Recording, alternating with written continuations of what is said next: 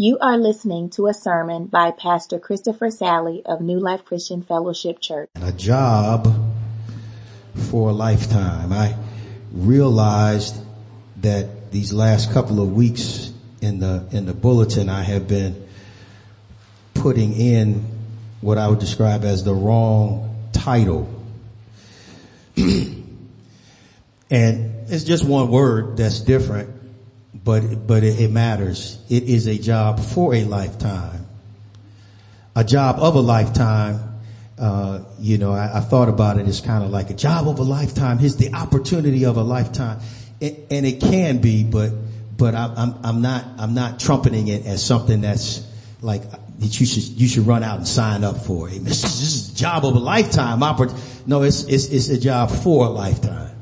And at least for me, it's been a 20-year job.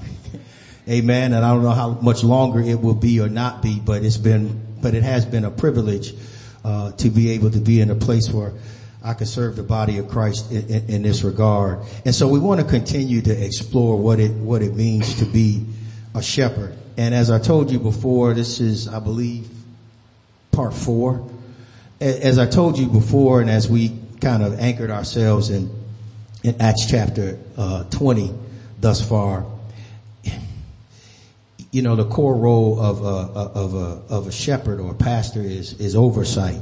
Amen. Just like the core role of a church member is ministry.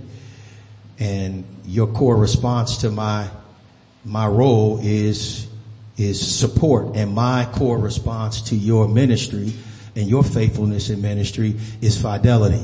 I need to be as close to the chief shepherd as I possibly can in terms of being able to say, imitate me as I imitate Christ. That's quite a responsibility. Amen. It's one that I don't take lightly, and that's why it's a job for a lifetime.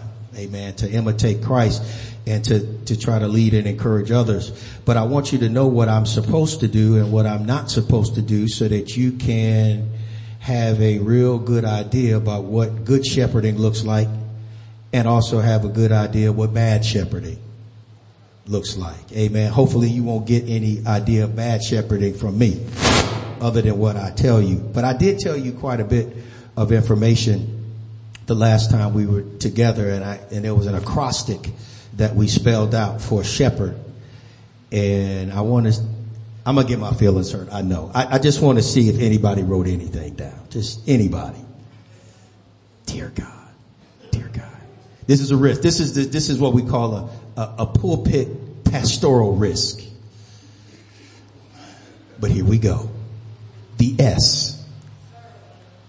Oh, y'all, look at y'all. Y'all just, that touched my heart. Serve. The S, we talked about a shepherd to serve. You have to serve the sheep. The H is you have to handle the sheep. Again, you can't be a shepherd and not be able to not deal with and physically touch and get involved with the sheep. The third thing is the E, you have to esteem the sheep. Amen. The sheep have value. And if you don't think they have value, you won't shepherd them with love and with care. You'll just abuse them. The P, you have to protect the sheep. Amen. The H, you have to heal the sheep. Amen. The second E, you have to establish the sheep, particularly with the word of God. That's how we really establish that firm foundation, so that, as Ephesians says, we're not blown about by every wind, tossed to and fro by every wind of doctrine, every new thing that comes out. But if I can firmly establish the sheep, then when you hear something that sounds off from the word of God, you can combat it with the word of God, just like Jesus did when the enemy came to him. And he did it 3 times. Thus, it is written, it is written, it is written. And you cannot speak the word of God in a situation unless you know the word of God. So that's part of my job, is to help establish that.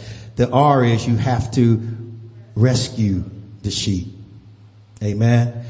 And then the last is D, you have to direct the sheep. Amen. Sheep have to be guided. They have to be led. They can't be driven. You can drive cattle. You can't drive sheep. They just won't move. They need to see you out front, and they'll follow you. But you can't say, go there. I'll catch up with y'all. And like, we're going to stay right here. or we just gonna scatter, whatever. But if I'm not leading you, you won't go. That's the nature of sheep. And so, if we were in Acts chapter 20, which is where we were, we kind of gotten through the fact that, I mentioned to you all that you have to be watchful. Amen. Be willing to be watchful. Otherwise the sheep will be bewildered. Amen. And then it was like, you have to be willing to be working. Amen. Be willing to be working. That's what the acrostic was about. That this kind of shows to be willing to be working. Otherwise the sheep will be betrayed. Amen. And so what we're doing right now is it's almost as if I want to double click on the be willing to be working. Double click on that. There's a link, and that link goes to Ezekiel chapter 34. Amen. Where there is a great description of what a bad shepherd looks like. And there's a great description of what a good shepherd looks like. Amen. So it's our privilege to be able to double click on that. Again, this is all good information, but information that doesn't lead to transformation is meaningless. I'm not preaching so that you can fill out a notebook. I'm preaching so that you can fill out a notebook and then use it to change, improve, and increase your lives for the kingdom. Amen. I want to increase your kingdom perspective. I want you to be able to know better and then be able to do better. I want you to be able to hold me accountable for my job. I want you to be able to use this information for transformation. Otherwise, it'll be just like 1 Corinthians 8, I believe it is, that says knowledge puffs up, but love edifies. If all we do is take in the information, we'll be really, really smart, but we'll also be really, really arrogant. And we'll start to puff up because we just know everything. But if you know everything, but you don't do what you know, you got to have an outlet for all of that inflow. There's got to be an outflow. Information has to lead to what? Transformation. And so in Ezekiel chapter 34, you see there are really 5 things that a bad shepherd does. 5 things that a bad shepherd does. And the word of the Lord came unto me, saying, Son of man, prophesy against the shepherds of Israel. Prophesy and say unto them, Thus saith the Lord God unto the shepherds, Woe be to the shepherds of Israel that do feed themselves. Should not the shepherds feed the flocks? The first thing is a bad shepherd will trivialize his job. He'll trivialize the job. He'll trivialize the sheep. He will trivialize his responsibility, even though you know that a shepherd is supposed to be feeding. He says, matter of fact, in Acts chapter 20, he said, feed those sheep that have been purchased by the blood of Christ. He said, you gotta feed and care for the sheep, pastor them. But a bad shepherd trivializes that assignment. Amen. That's what a bad shepherd does. And it says right there, he feeds himself instead of feeding the flocks. You eat the fat and you eat the clothes and you clothe with the wool. You kill them that are fed, but you feed not the flock. Matter of fact, I believe it's in the NIV that it says you eat the curds. Amen. Should not the shepherd you eat the curds and clothe yourselves with the wool and slaughter the choice animals. You realize that sheep have value, but you're not prioritizing them. You're actually doing this, which is what a bad shepherd does. You're marginalizing them.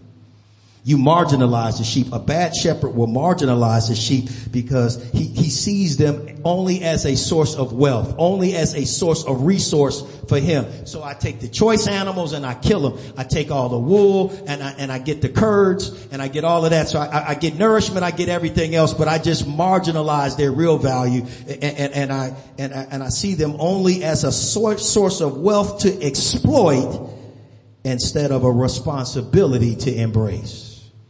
Amen. Did you hear what I said? A bad shepherd sees the sheep only as a source of wealth to exploit instead of a responsibility to embrace. The diseased have ye not strengthened, neither have ye healed that which was sick, neither have ye bound up that which was broken. They vandalized the sheep. vandalize the sheep. They do damage to the sheep, a bad shepherd will, by not healing and strengthening. I can see you broken. I can see you struggling. I can see you in a place where you require some extra effort for you to be restored. And I shrug my shoulders and I'm like, well, that's what you get. Yeah, you know. And that really is a way that you can vandalize the sheep. You're doing damage to them. And then it says this in verse 4, neither have ye brought back again that which was driven away, neither have you sought this which was lost. You didn't, hear that again? You didn't bring back that which was driven away, neither have you sought that which was lost. A bad shepherd will then penalize the sheep. I penalize you. If you're a bad shepherd, you penalize the sheep. You tell the sheep, because you strayed away, good, that's what you get. I'm not bringing you back, because this is the 5th time. Come on, somebody, that you have left for the same reason. And every time I come and I bring you back, then it's like, well, you know what? Fine. Then I'm not going to leave the 99 and go after the 1. You out there, stay out there. Bye. Now that's how I may feel. So that's the one I got to fight through the most. It's like when you want to look at the person and there's things that you've done in your life where you know you're in that place only because of what you did. Your wounds are self-inflicted. It's harder, to have compassion for somebody who continues and they can't get out of their own way. When they can't get out of their own way and they keep doing the same thing over and over, it's hard not to want to penalize the sheep. That's a whole nother sermon. Just sit with that for a second. Think about yourself. Think about your children. Think about the other people that are in your circle of influence, because you have to have a shepherding mentality with those folks that you are called to minister to in that kind of way. So again, it has broader application, but it's hard to go after people that keep casting as a sheep gets cast. You keep casting yourself in the same way and asking me and looking for me to come get you. But God says, I'm going to hold these shepherds of Israel accountable because they haven't sought that which was lost. And here's the last thing, but with force and with cruelty ye have ruled them. You brutalize the sheep.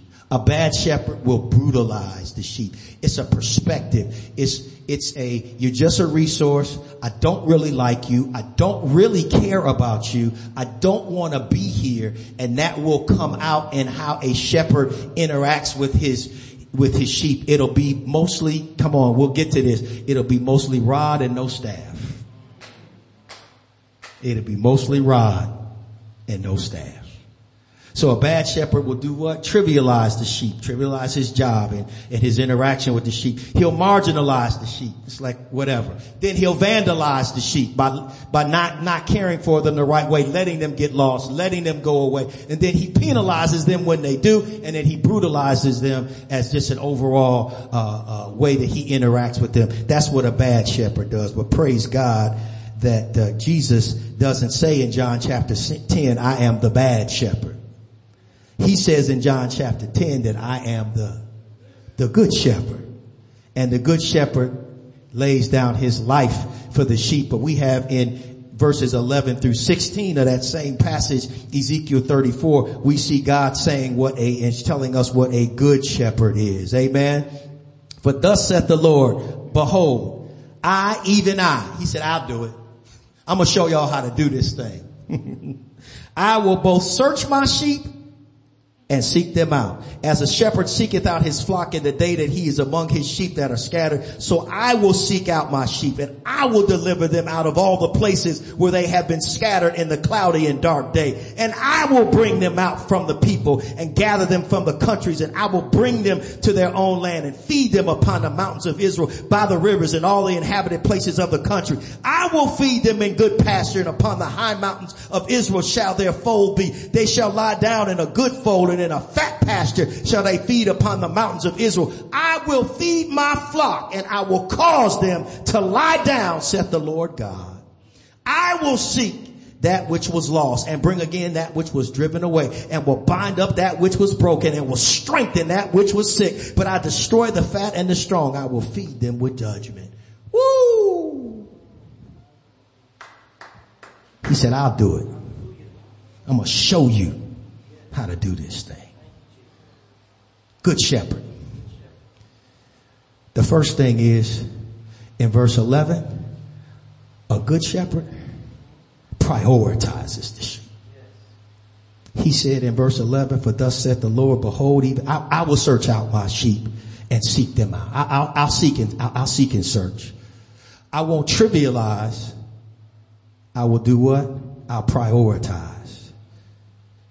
A bad shepherd will marginalize, but in verse 14 of this passage, he said, I will feed them in good pasture, and upon the high mountain of Israel shall their fold be. They shall lie in a good fold and in fat pasture. He says, not only will I won't marginalize, actually I will utilize the sheep. I will utilize them because I understand their value. Again, it's ministry. Amen. You're called to do ministry as a church. As a church body, we are. And that's Pastor Mark and I are. It's our job to feed and equip you.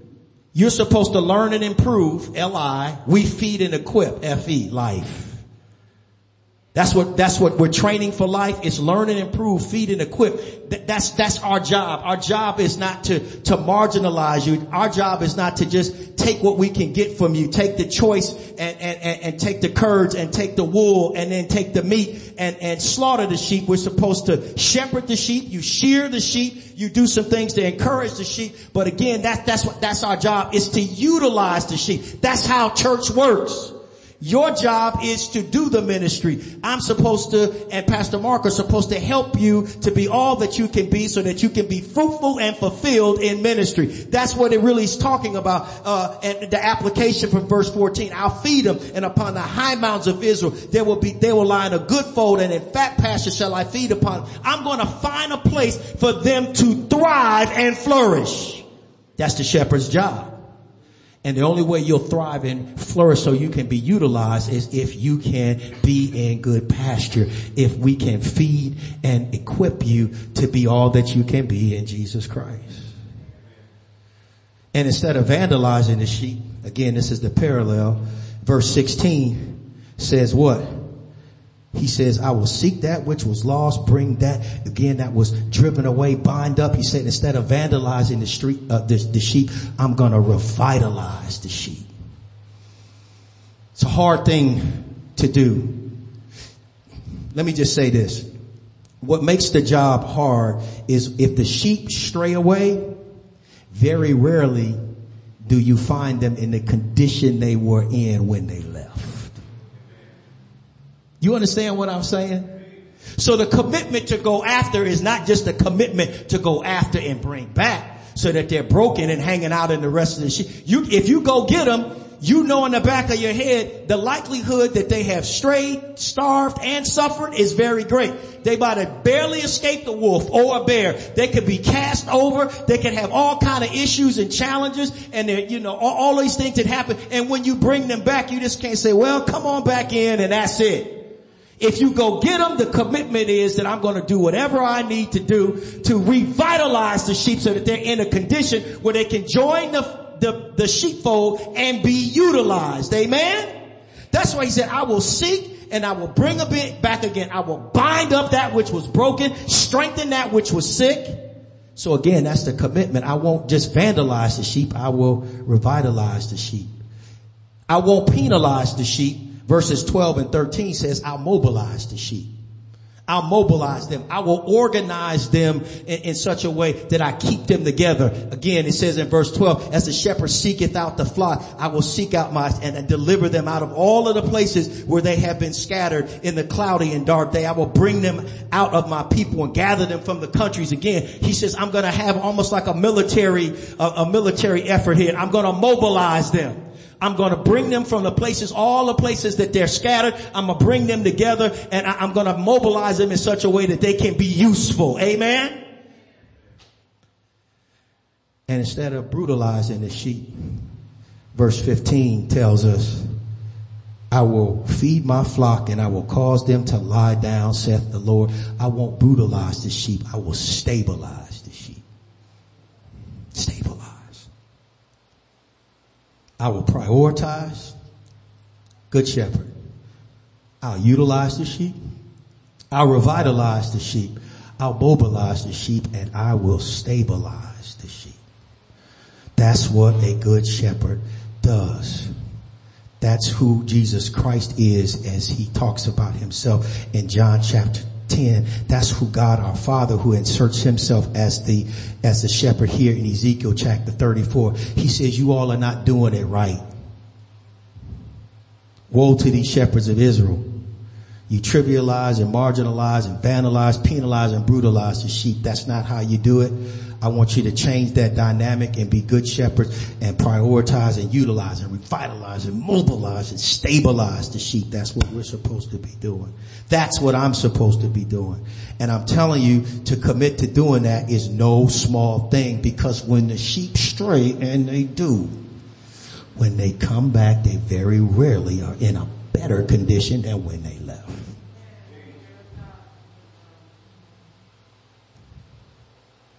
And sometimes the worst of it is they think they're in a better place and they're not. And then it's my job as a shepherd to establish with the word of God what is really happening in your life. That's hard. But the word of God, it's living and active, sharper than any two-edged sword, able to divide asunder soul from spirit, joint from marrow, and is a discerner of the thoughts and intentions of the heart. That's why the word of God is so powerful, and it has to be used to help with the sheep. So the Apostle Paul says, if we double clicked, he said you got to be willing to be watchful. Now you got to be willing to be working. Otherwise the sheep will be betrayed. And then you have to be willing to be wary. Be wary. Amen. That's what it says as I flip back to it, as we're going to close with this last point. Be willing to be wary. Because he says, so be on your guard. Verse 31, chapter 20. Remember that for 3 years I never stopped warning each of you day and night with tears. Because he said, why? Because I know that after I leave, Paul said, as soon as I get out of here, I know that after I leave, savage wolves will come in among you and will not spare the flock. Even from your own number, men will arise and distort the truth in order to draw away disciples after them. The Apostle Paul says there's two things that are going to happen to you, so watch out. You're going to face wolves in wolves' clothing, but you're also going to face sheep in wolves' clothing. Wolves in sheep's clothing, Wolves in wolves' clothing and wolves that'll be in sheep's clothing.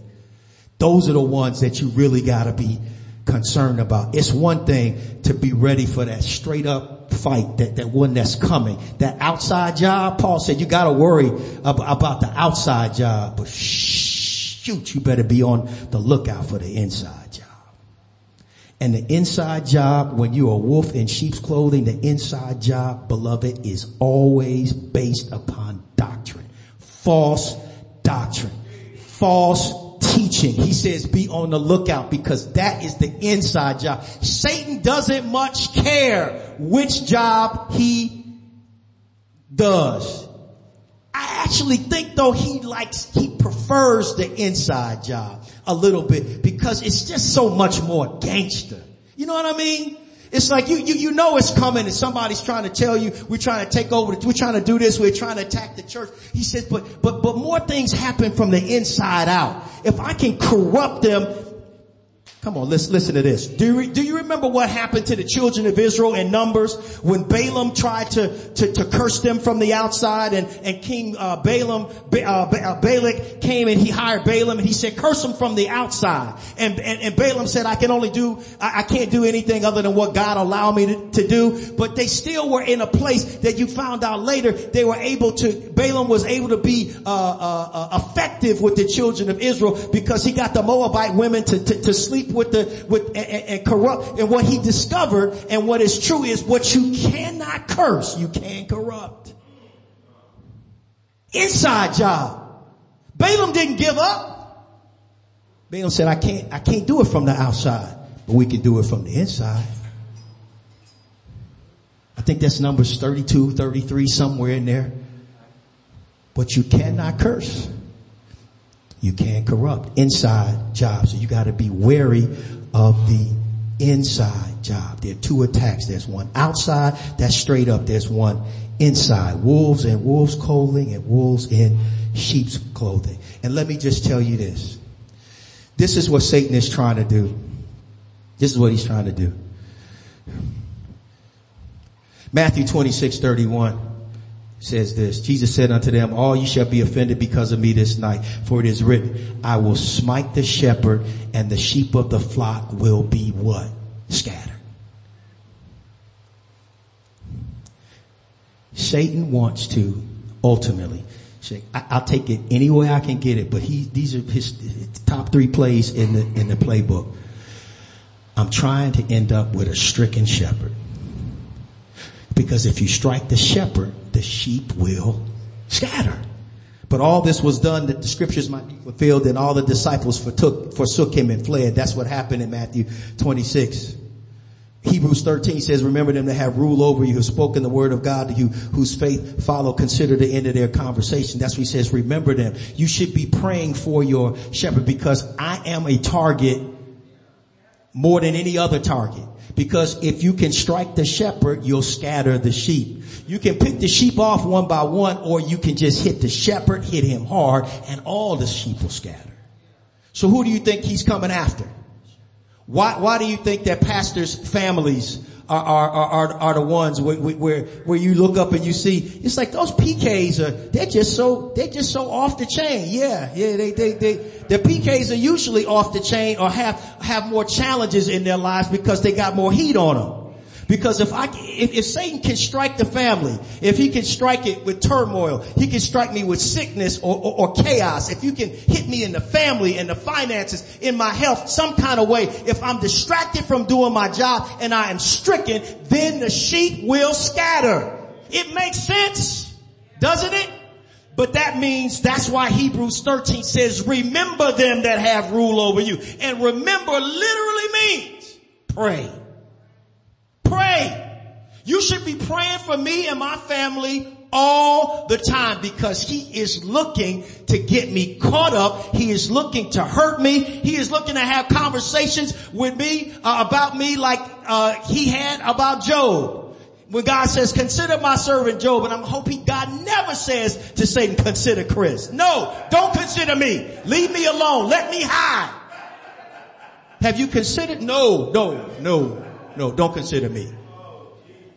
Satan's like, yeah, I know that's your boy, but let me touch his body and see how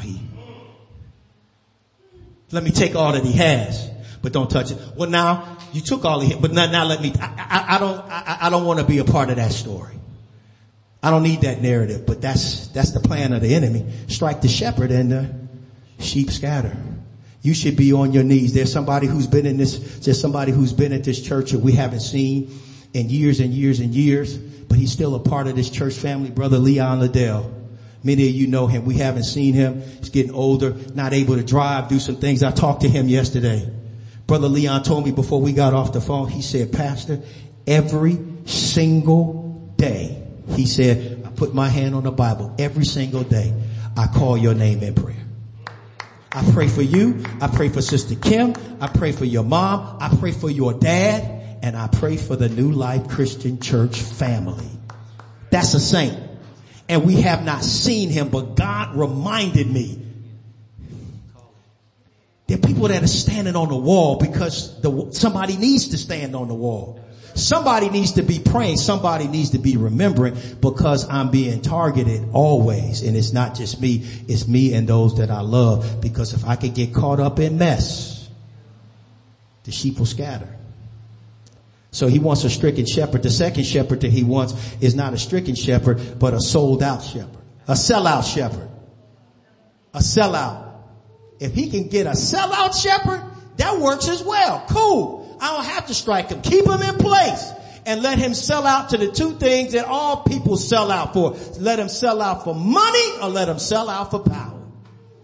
Love of gain and love of power. If he can get me to love money, if he's like, be shepherds of the flock, serving as overseers, not because you must, but because you're willing, as God wants you to be, not greedy for money, but eager to serve. But if I can start getting greedy for money, if he can put that money thing out there, and you start to build a ministry based upon gain for yourself, hey, that could be a pretty good deal, because now I got you in place and you're just doing damage over and over and over and over, because now you sold out because of the love of gain. But that's why it says in 1 Timothy 3:3, when it talks about the qualifications of an elder, not given to drunkenness, not violent, but gentle, not quarrelsome, not a lover of money. Take heed and beware of covetousness, for a man's life consisteth not in the amount of possessions that he has. Amen.